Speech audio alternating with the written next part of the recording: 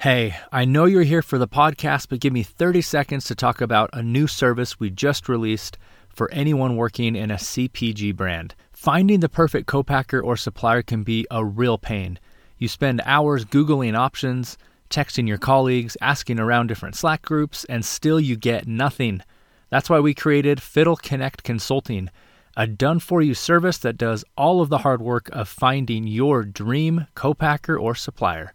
Best of all, it's 100% guaranteed, and you get 3 free months of Fiddle inventory operations software included. Interested?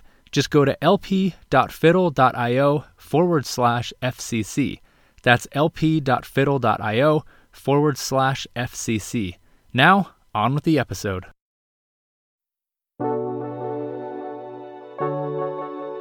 Welcome to the Physical Product Movement, a podcast by Fiddle. We share stories of the world's most ambitious and exciting physical product brands to help you capitalize on the monumental change in how, why, and where consumers buy. I'm your host, Ken Ojuka.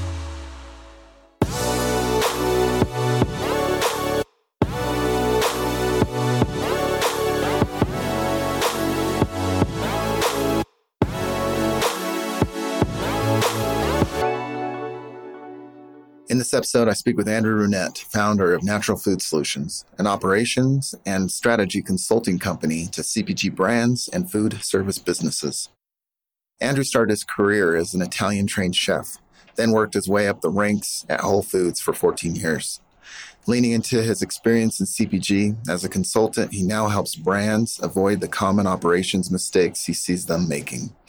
He talks about powerful trends he sees in the marketplace and how brands are capitalizing on them. Andrew also shares some valuable tips on how to reduce cost when launching a new CPG product or food service business. Lots of great stuff in this episode. Enjoy. All right, Andrew. Hey, thanks for jumping on. Welcome to the podcast. How you doing?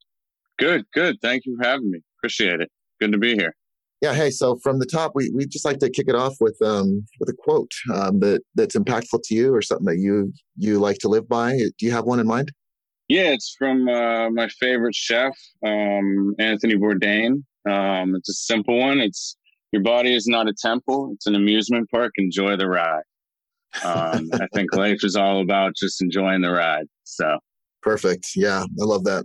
So for people who don't know you or your company, do you mind just telling us a little bit about your background? Sure. I trained under an Italian chef in Pittsburgh, where I'm from, back in end of high school into college. Found Whole Foods Market in 2003. Worked my way up the corporate ladder, if you will, and moved out to the West Coast in 2004. I was with Whole Foods for almost 14 years and then left in 2016 to go to a few failed startups and then started my consulting company at the same time.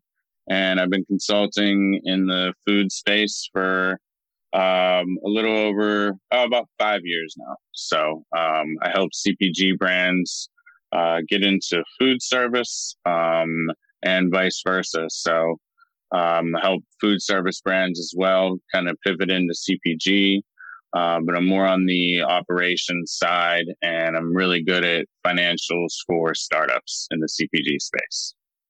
Awesome. And you're in LA now, right? Yep, in LA, a little south in Hermosa Beach. Yeah. Okay, very nice. Well, I'm just curious, Italian trained chef. Tell us a little bit more about that experience. Sure. I worked in a little tiny market on Reynolds Street in Pittsburgh, and it was purchased while I was working there.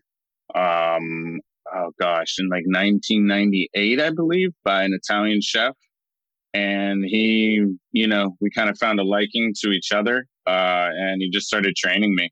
And I trained under him for about 3 years, and then I became sous chef in one of his restaurants for about 1.5 years. And then I realized I didn't love the nightlife of the restaurant world. So that's when I decided to make the move to Whole Foods Market. But it was a cool kind of out of the blue experience, and, didn't really know what I was going to do with my career at that point in high school, but he really showed me a lot and made me fall in love with food. Cool. And in your bio, you actually talk about, being interested in food from a pretty early age, from about, 12 years old.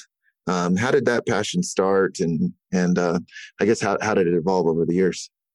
I don't know exactly how it started. I've been asked that before. I mean, I started washing dishes at that market, and I was like 12 years old. So I think just being around food and just being interested I just remember always like scooping my finger through, whatever mixing bowl it was and tasting the flavors. And I was like, oh man, this is cool.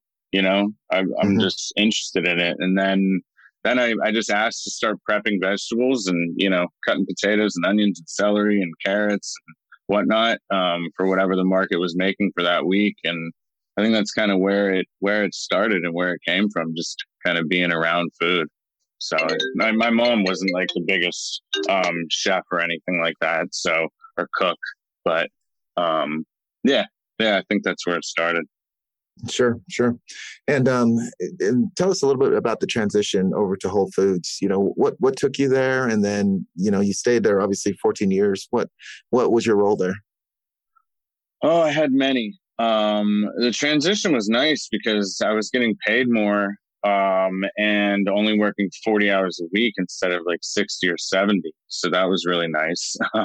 But I saw, I saw, and I'm 21, 22 years old, like having a nice work-life balance was cool. College wasn't my thing. So, it was interesting. And then I realized I could move up in the company. I mean, I knew how to move out of Pittsburgh, which I wanted to do anyway. But it was a good kind of stepping stone to get out of Pittsburgh and, have a job. And my cousin actually had moved, who's basically my brother, had moved to California about a year before me. I went out and visited him, landed a interview while I was visiting him, and then got a position and moved. Probably within like a month or two, I was part of the opening team of the Valencia store, which is like an hour north of Los Angeles. And I thought I was close to the beach, but that's back in like MapQuest days. So you couldn't really see where you were moving. But held a lot of roles. I opened about 35 or more stores with Whole Foods. And that's kind of how I worked my way up. I started opening stores just as a cook, and then, just as like a trainer on the sandwich station. And then folks, saw my work ethic and, knowledge and such. And then I moved all the way up to what they call it as like an associate director position of food service, which associate prepared foods coordinator is the title. And that's, kind of one of the supporting roles for overseeing all of the prepared foods department. And that was about 8 years long. I did that. Yeah. Nice. And then, you moved on to a couple startups. Just want to get an idea of maybe a couple lessons that you learned from these startups. You mentioned that a couple of them failed, Yeah. Sometimes those are the best learning experiences. What did you learn? What did you observe? They 100% are. It is what I've learned and what I've just learned just throughout my career and working with different startups and just different companies, especially consulting the last few years, is just team. The team is the most important thing. It really is building a solid team, and finding the right people. Like, don't just hire to hire. Don't just hire based on people's resume either.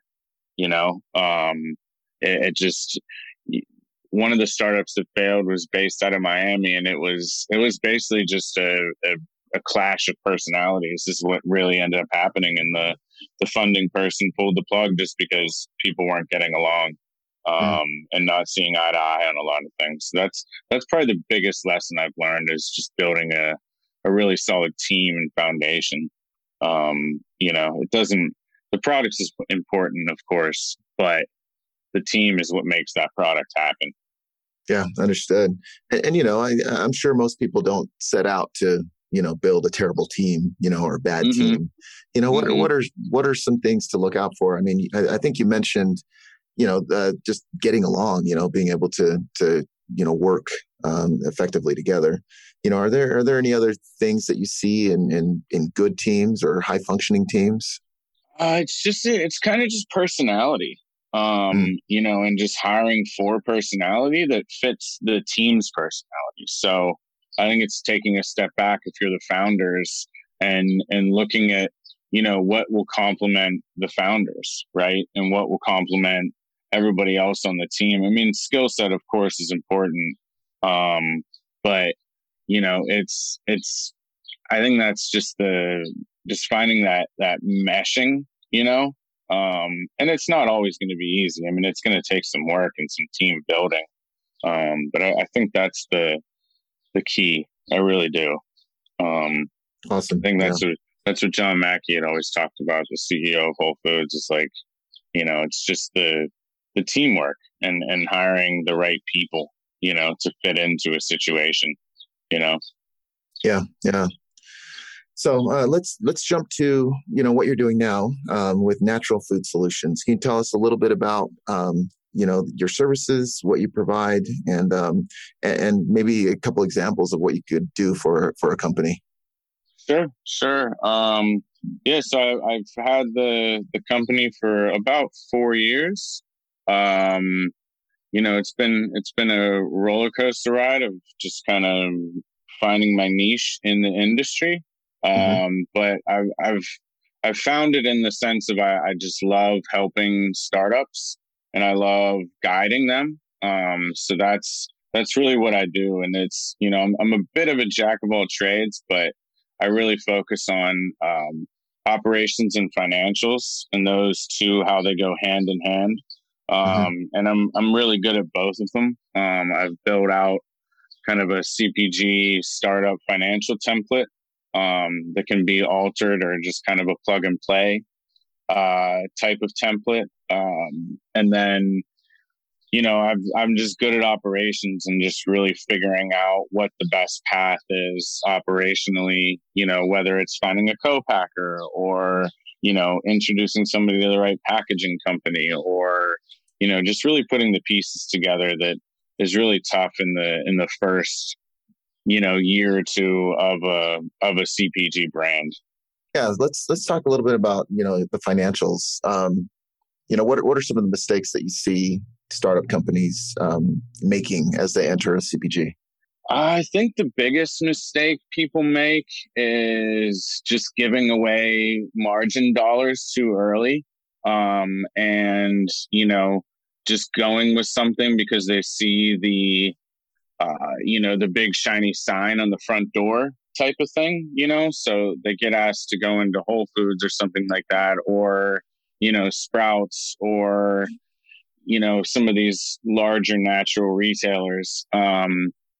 They give away too many margin dollars and don't know exactly what that negotiation looks like, because it is a negotiation. It's not like, here's my cost of my cost of good and here's what I'm going to give to you. You really got to dial that in. And I think the second part is not knowing how to negotiate when you get into the co-packer side of things and the co-manufacturers, and giving away, not giving away dollars, but more or less, how do I put it? It just not negotiating with the co-manufacturer, and looking at kind of what the cost of goods looks like, and just kind of, okay, this is what you're giving me, then, that's what I'm going with. But, there's a negotiation there too. Sure. And would you say that's true for even, new brands that are pretty small, maybe don't feel like they have a lot of leverage in that negotiation? Yeah. I talk to a lot of brands who are just happy that somebody will make their product. They're so relieved to find that co-packer that they, pretty much settle, as you're explaining. What points of leverage or what things do you think that they should make sure to negotiate? I mean, it really varies from brand to brand and like what you're making, because a lot of it's, seasonality sometimes, like Mhm. I've got a client now where we're going to pitch Whole Foods probably next week, I'm hoping. But, the last few months has been working with a co-manufacturer and really finding the right one.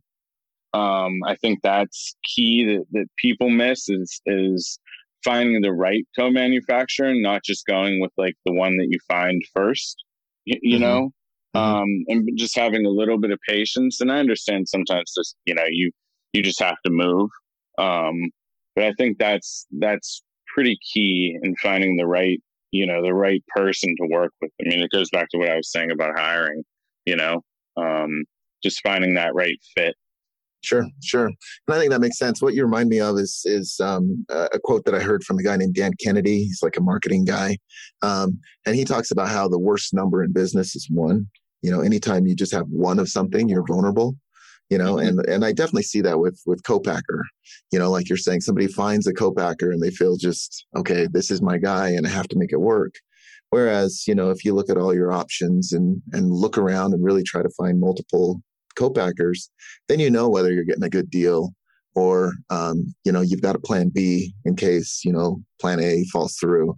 Yeah. Um, I mean, it's and just like I, building a house, I mm-hmm, mean, if you're getting your paint done on the outside of your house, right?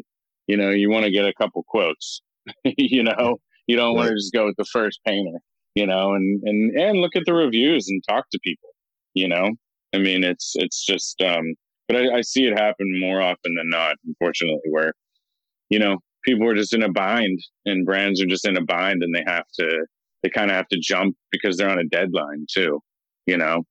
sure, yeah. So, what are your thoughts about some of these early brands? Trying to see if they can make this product themselves.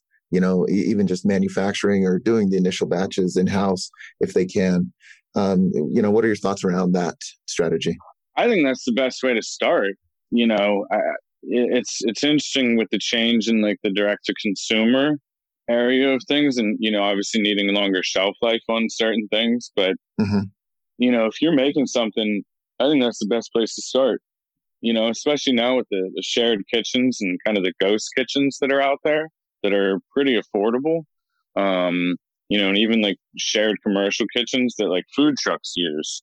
Right. Those brands can get into there and use those kitchens and mess around with things and really figure out your flavor profiles for exactly what you're trying to do. So I think it's Right. a good place to start for sure. Is you know, and you just have a bit more control as well. Yeah, understood. I mean, you could start with smaller batches. Sure, your margins may not be dialed in, but in the very beginning, you're not as concerned about that. You just need to make sure you get the product right. And so Yep. being able to iterate quickly is a huge advantage. Yeah. And you mentioned flavor profiles, but even just iterating on stuff like packaging, and flavors, of course, but even just product. Like what do I name this product? How do I test that this name is resonating? Those types of things. Hmm. You want that control to be able to iterate quickly. Yep. Exactly. Yeah. So you mentioned ghost kitchens. I mean, for people who aren't familiar with that term, I know what you're talking about, but maybe you could explain a little bit about that trend in the industry and how a new CPG brand would be able to get into one of those or find one. Sure. There's a place here. I'm gonna plug them. But in LA, I think they've opened up like 10 now, and I Hmm. think they have about 15 or 20 kitchens of different sizes in each. I think it's called Cloud Kitchens. But anyway, you know, the point being is you can rent them for pretty cheap, and you can even test things on a DoorDash service, or they're completely connected both digitally, um, but also like just knowing people on that side of things. So you can rent their kitchen just to test things, but you can also rent their kitchens to test even like a delivery side of things. So I don't think they have, I think some of them have like just minimum, maybe a month or two, but I think that's probably a perfect time to test. Mhm. But yeah, that industry is just going crazy. It's nuts. I mean, restaurants are using it. I see a lot of food trucks pivoting out of it, out of the food truck thing just into that, especially with all the things that went down the last year and a half. But Right, with COVID. yeah, Right. yeah, exactly. So yeah, it seems like COVID was a huge accelerant for that industry. Just being able to get food delivered to your home. And so, to your point, I think a few years ago, the big strategy if you were starting a restaurant was, let's launch a food truck. That's a cheap way to do this, or cheaper way to do it. We can test out our concept. But I think cloud kitchens are proving to be an even better way to do that. Yeah. Yeah, I mean, and so celebrities are using it, which is crazy. And, yeah, it's really cool. It's a really cool concept. But I see a lot of opportunity for brands in the CPG space doing that, for sure. Sure. Do you mind explaining that just a little bit? Yeah, I mean, just like I was saying, I mean, I think it's just a great place to test. But it may just be a way to, pivot, as well and add another revenue stream, right? Like say I don't have a good example, but, maybe even if you're making a good sauce, right? Any type of sauce, say like an Indian flavored sauce that you're already in some grocery stores, but, why not use that sauce and deliver it, to people's houses via a cloud kitchen, yeah, I just think it's a really just cool vessel for lots of different opportunities. And I don't think a lot of people have done it that way yet or looked at it that way, Yeah, it's true. Yeah. So, yeah, I mean, that concept, it still kind of blows my mind, right? That you can have a restaurant that's completely virtual, right? You don't have you don't actually have a storefront or, a dine-in part of the restaurant. It just exists on, something like Uber Eats or DoorDash. You name it, let's go with that Indian food restaurant. You name it, whatever you want. And you test out this concept, and if it hits, you expand on it. If it doesn't, you can quickly pivot into Korean food or, some other niche of food. I think it's fascinating. Me too. I've looked into it in depth, even for myself.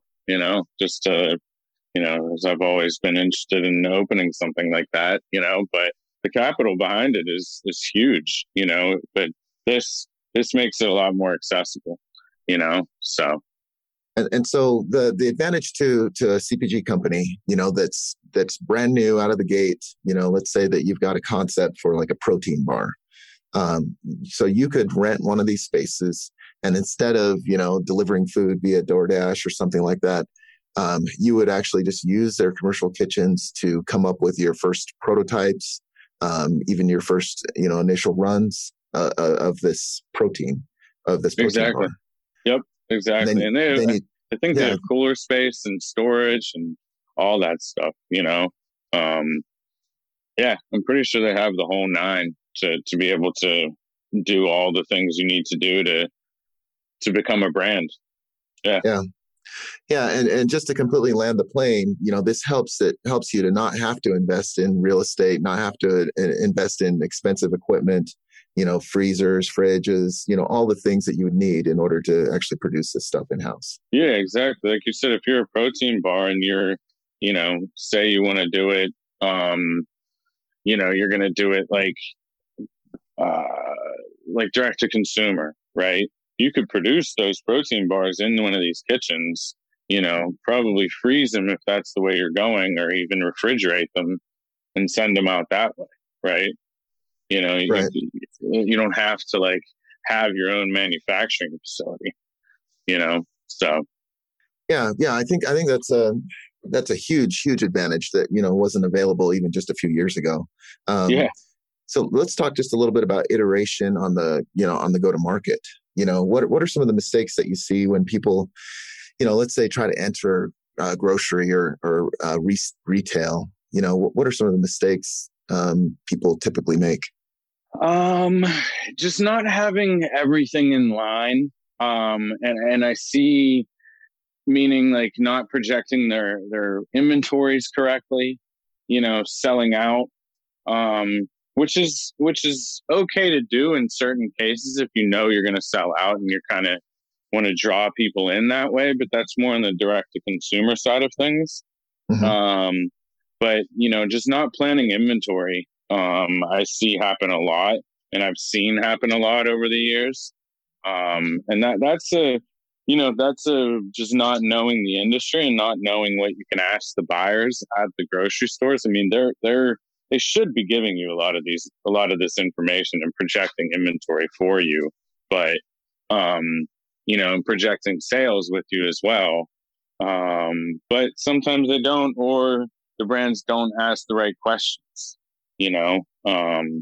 so I think it's just, talking to someone like myself or talking to other brands, on their journey, is a huge kind of way to be ready for getting into a retailer, like if you're getting into any kind of regional, natural grocery store. Most of them should be able to give you that information, but I think that's the biggest mistake I see is just the inventory side of things. Sure. Yeah. And obviously we do too as well. We're running a software company that manages inventory. Yep. We see the inventory mistakes, pretty much every day. I was going to ask you that. I know you're interviewing me, but I was going to ask you that same question. You probably see that too, Yeah, and especially I think people are okay at the finished good inventory. In a lot of ways that's a lot easier to manage. I think where it really gets complicated though is when you've got these raw materials, especially raw materials that go into several different products. And maybe you've got one supplier. Again, to our previous comments about just depending on one. I think you're vulnerable. But that's what leads to these stockouts. It's generally not that you just ran out of the finished product. Well, you did, but the reason you did is because of one of the the 20 or 30 raw materials that go into this product, and you just weren't keeping a close enough eye on that. And that's what caused the problem. Yeah. Exactly. So anyway, that's the kind of thing that we see almost on a daily basis. So I want to double down a little bit and maybe drill in on the example of launching a protein bar company.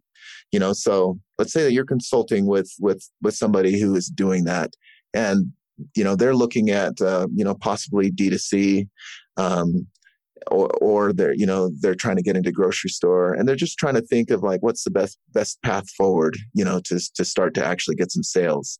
What would be your advice to somebody in those shoes?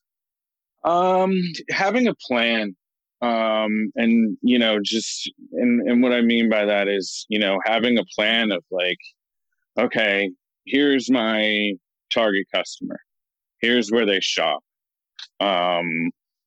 What does that grocery store look like? What do I need, for that grocery store to get into that grocery store, number one, but what does their shopper look like? What are their busiest stores? I mean, I feel like a million questions that I've listed out that I share with brands. But yeah, just having a plan.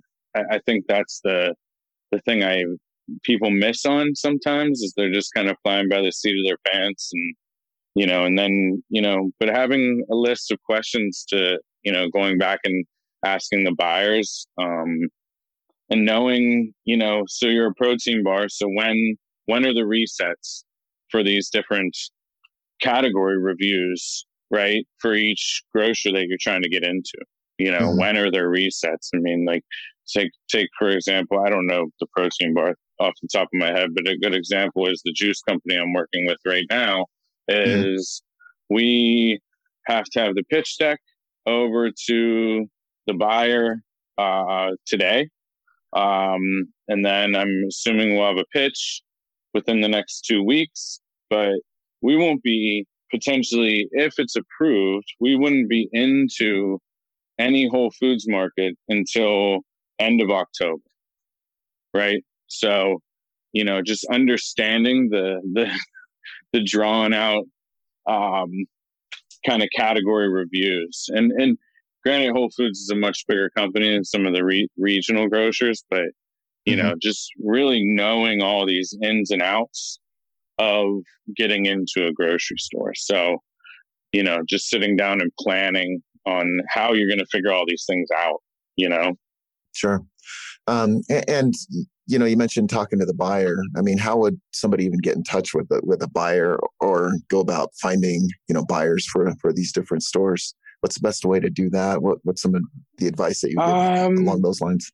So the advice I give is it's tough to find who the buyers are.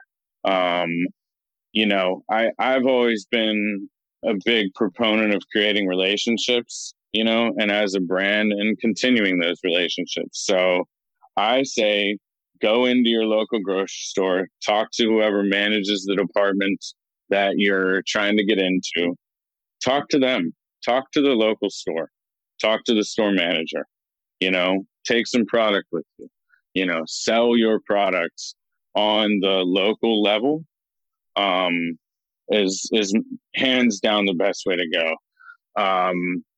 If you don't want to do that, which I think you should, but LinkedIn, is probably one of the best ways to find out who buyers are, and then talking to other brands. Even if you're a competitor, talk to your competitors. I occasionally talk to my competitors in the consulting world, because there's numerous of me.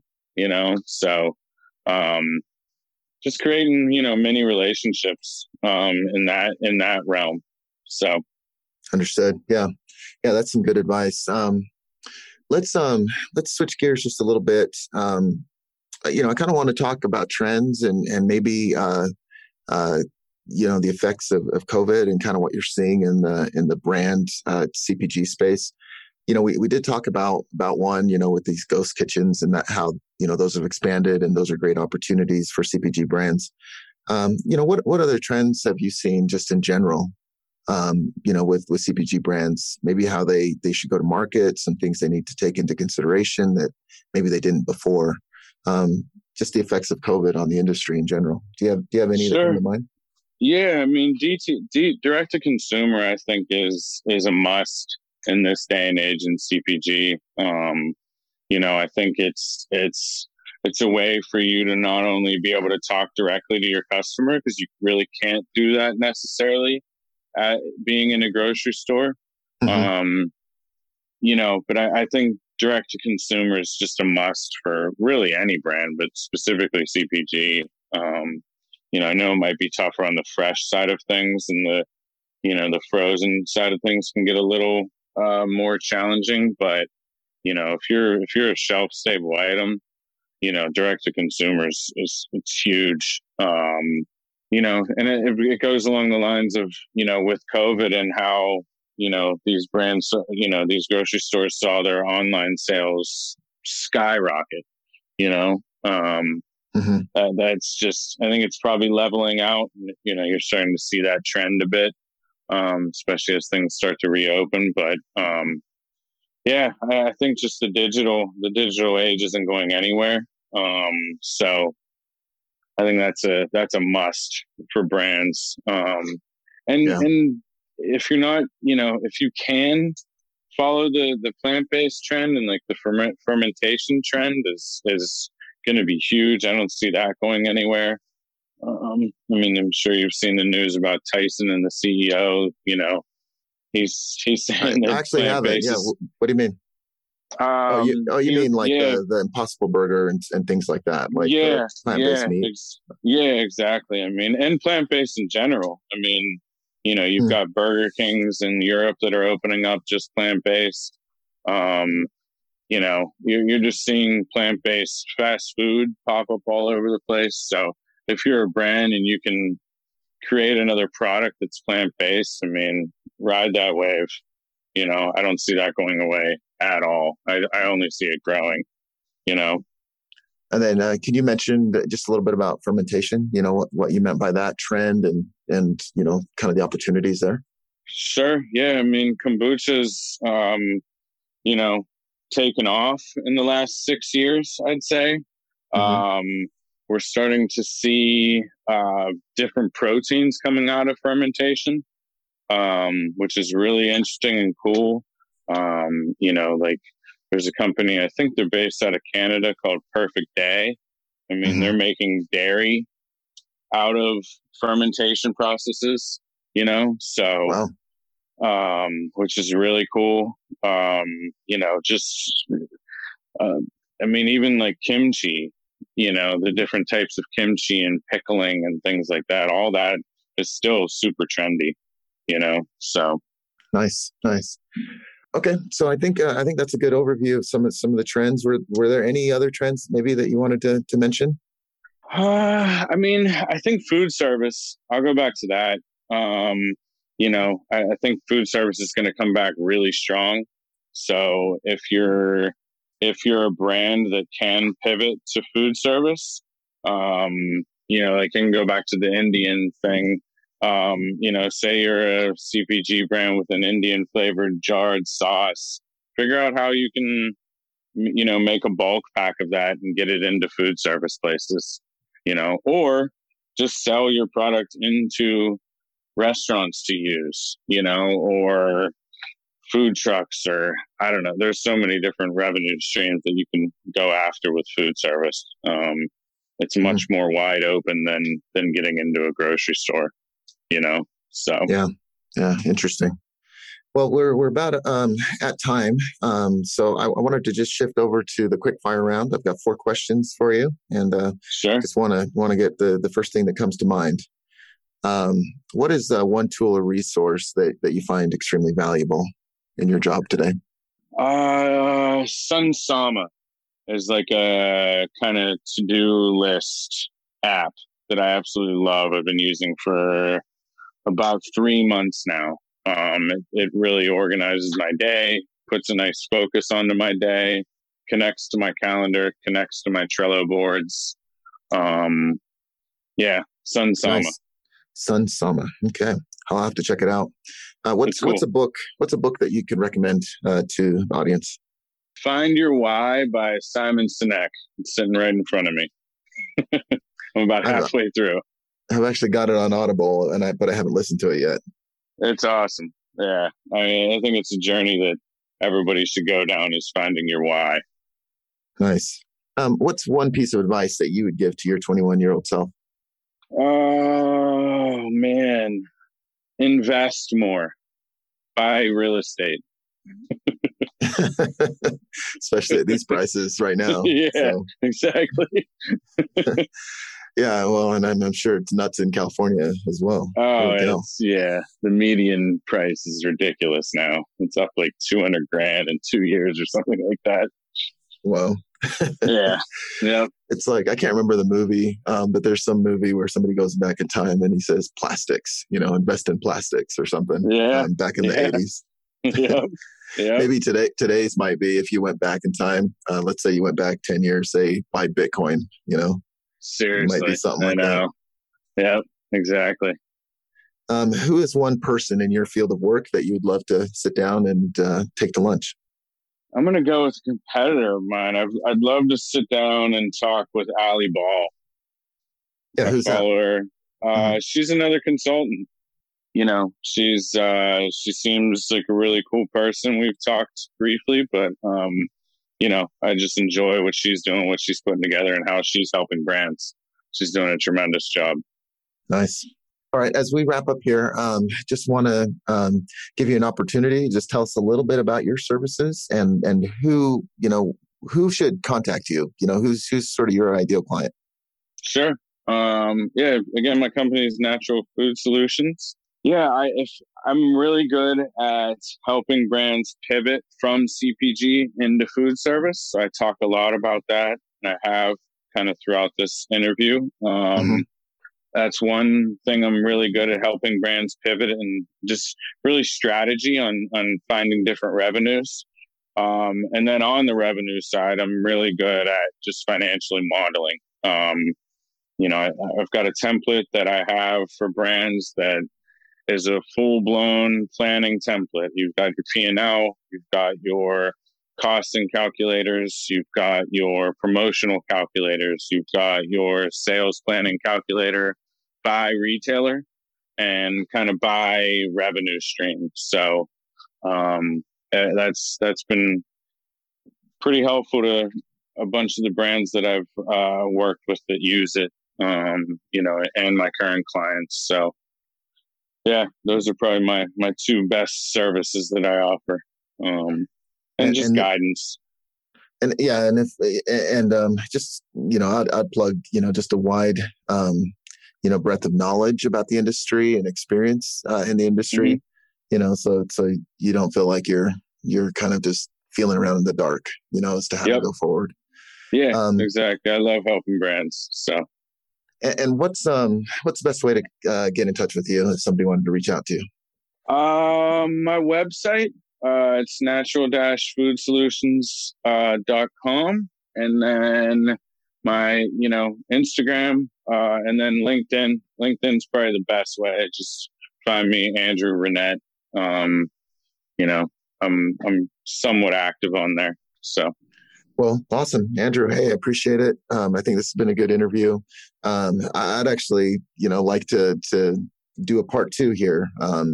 Maybe in 6-8 months as people come out of COVID and talk a little bit more about some of the trends and some of the opportunities. I think that would be really helpful to the listeners. Yeah, same, Ken. This has been awesome. Thank you very much. Yeah, I'd love to do that. Absolutely. All right, Andrew. Hey, thanks a lot. We'll talk later. All right. Thank you. Bye-bye. The Physical Product Movement Podcast is brought to you by Fiddle. To find out more about Fiddle and how our industry-leading inventory ops platform is giving modern brands and manufacturers full visibility into their inventory and operations, visit fiddle.io. And then make sure to search for Physical Product Movement in Apple Podcasts, Spotify, Google Podcasts, or anywhere else podcasts are found. Make sure to click subscribe so you don't miss any future episodes. On behalf of the team here at Fiddle, thanks for listening.